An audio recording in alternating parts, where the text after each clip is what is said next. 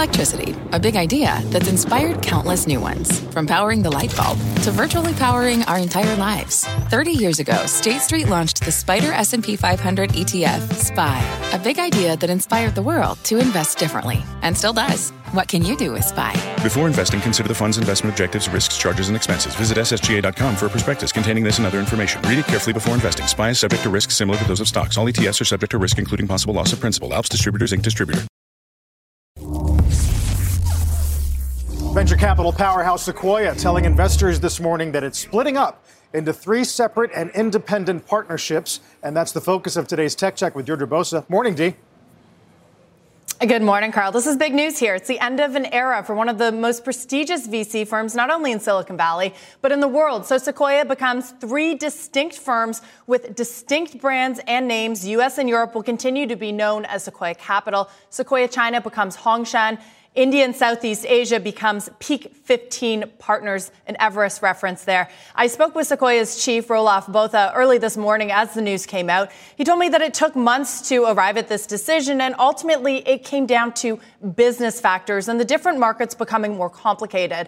He said, and I'll quote him here, founders have global ambitions and borders have become fuzzy. We're seeing more instances of portfolio conflicts and brand confusion. Now, it comes on the back, though, guys, of a very rough first year for Botha leading the firm. As the tech market turned, he oversaw billions in devalued investments. It was also marked by rising geopolitical tensions and rising questions over Sequoia's stake in big Chinese companies like ByteDance in particular. Botha himself was also an architect of the evergreen Sequoia fund that holds on to public stocks after portfolio companies IPO, so holding on for longer. And that also had terrible timing when it came out at the end of 2021 when markets were turning. He also made that big bet on Twitter.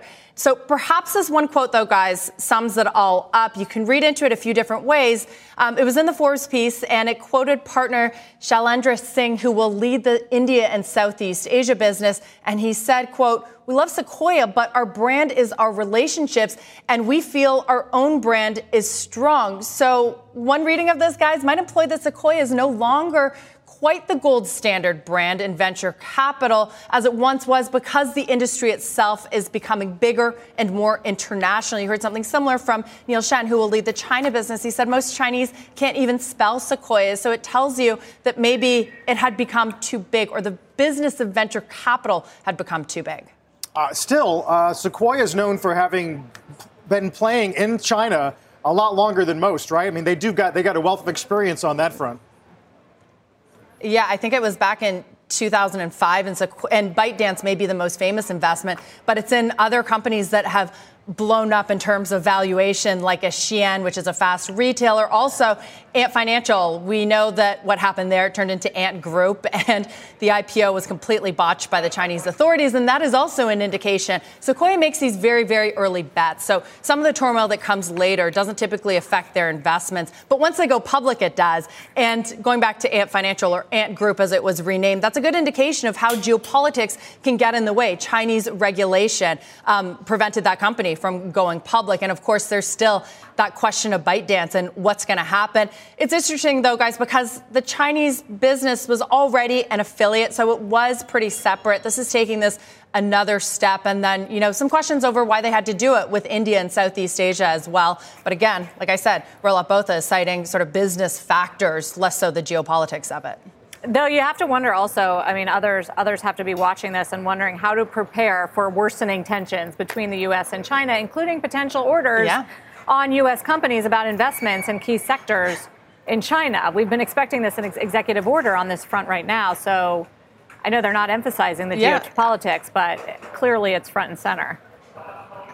And Sequoia has a major business in China, but it's far from the only venture capital firm. I immediately thought of a SoftBank, which has portfolio investments all over the world. It's in ByteDance as well as a number of other U.S. hedge funds and typical venture capitalists. So it does raise questions.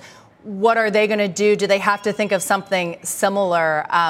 It's a question going forward as geopolitical becomes a bigger factor. Right. Are they going to get criticized for investing in Chinese AI companies or semiconductors? So that sort of thing. You have to imagine it gets complicated. Sequoia Capital, one of the world's largest and most vaunted venture firms, is splitting up into 3 independent entities, one focusing on the U.S. and Europe, another on Southeast Asia and India, and another that will focus solely on China. Is this a preview of more corporate breakups to segment their China business, or something unique to this company? That's the subject of today's Tech Check with Deirdre Botha. Hi, Deirdre. Kelly, it might be a little bit of both, of course, with geopolitical tensions rising. And remember that Sequoia has that big investment in ByteDance, but they largely operated separate. That is Sequoia's U.S.-based business and its China business. So there may have been some pressure there, but also just look at the nature of venture capitalism. It has been changing for a decade. Basically, the returns were huge. You just had to kind of throw a dart and hit a company, and it was growing so fast. The environment that we've been in over the last few years, when valuations have come down, when maybe the VCs have had a little bit more control, whereas the founders before could just pick who they wanted to work with. That has changed a lot of it, and Sequoia has been hit hard by this changing environment.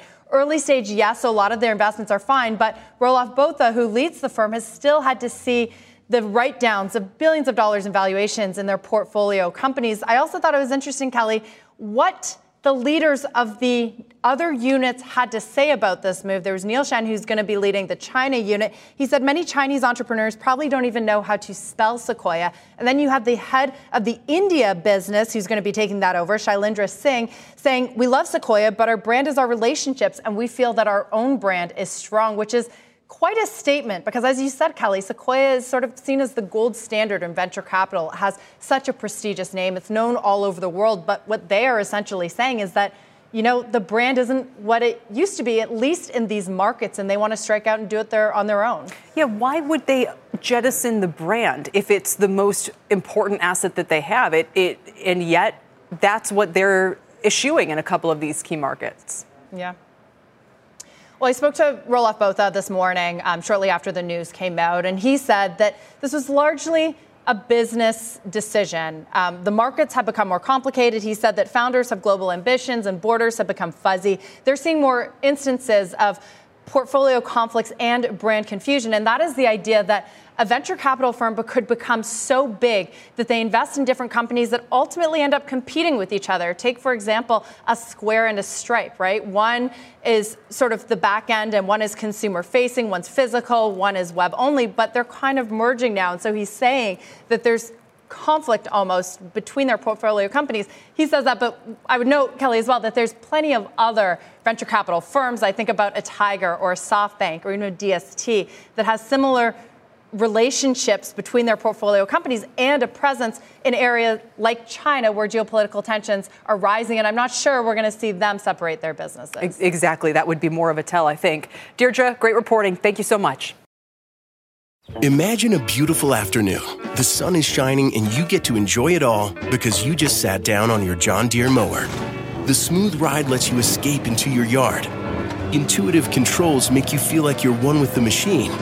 And with attachments for every season, you can enjoy it all year long.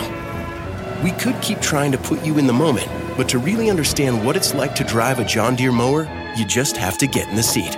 Learn more at johndeere.com/get-in-the-seat or visit a dealer near you.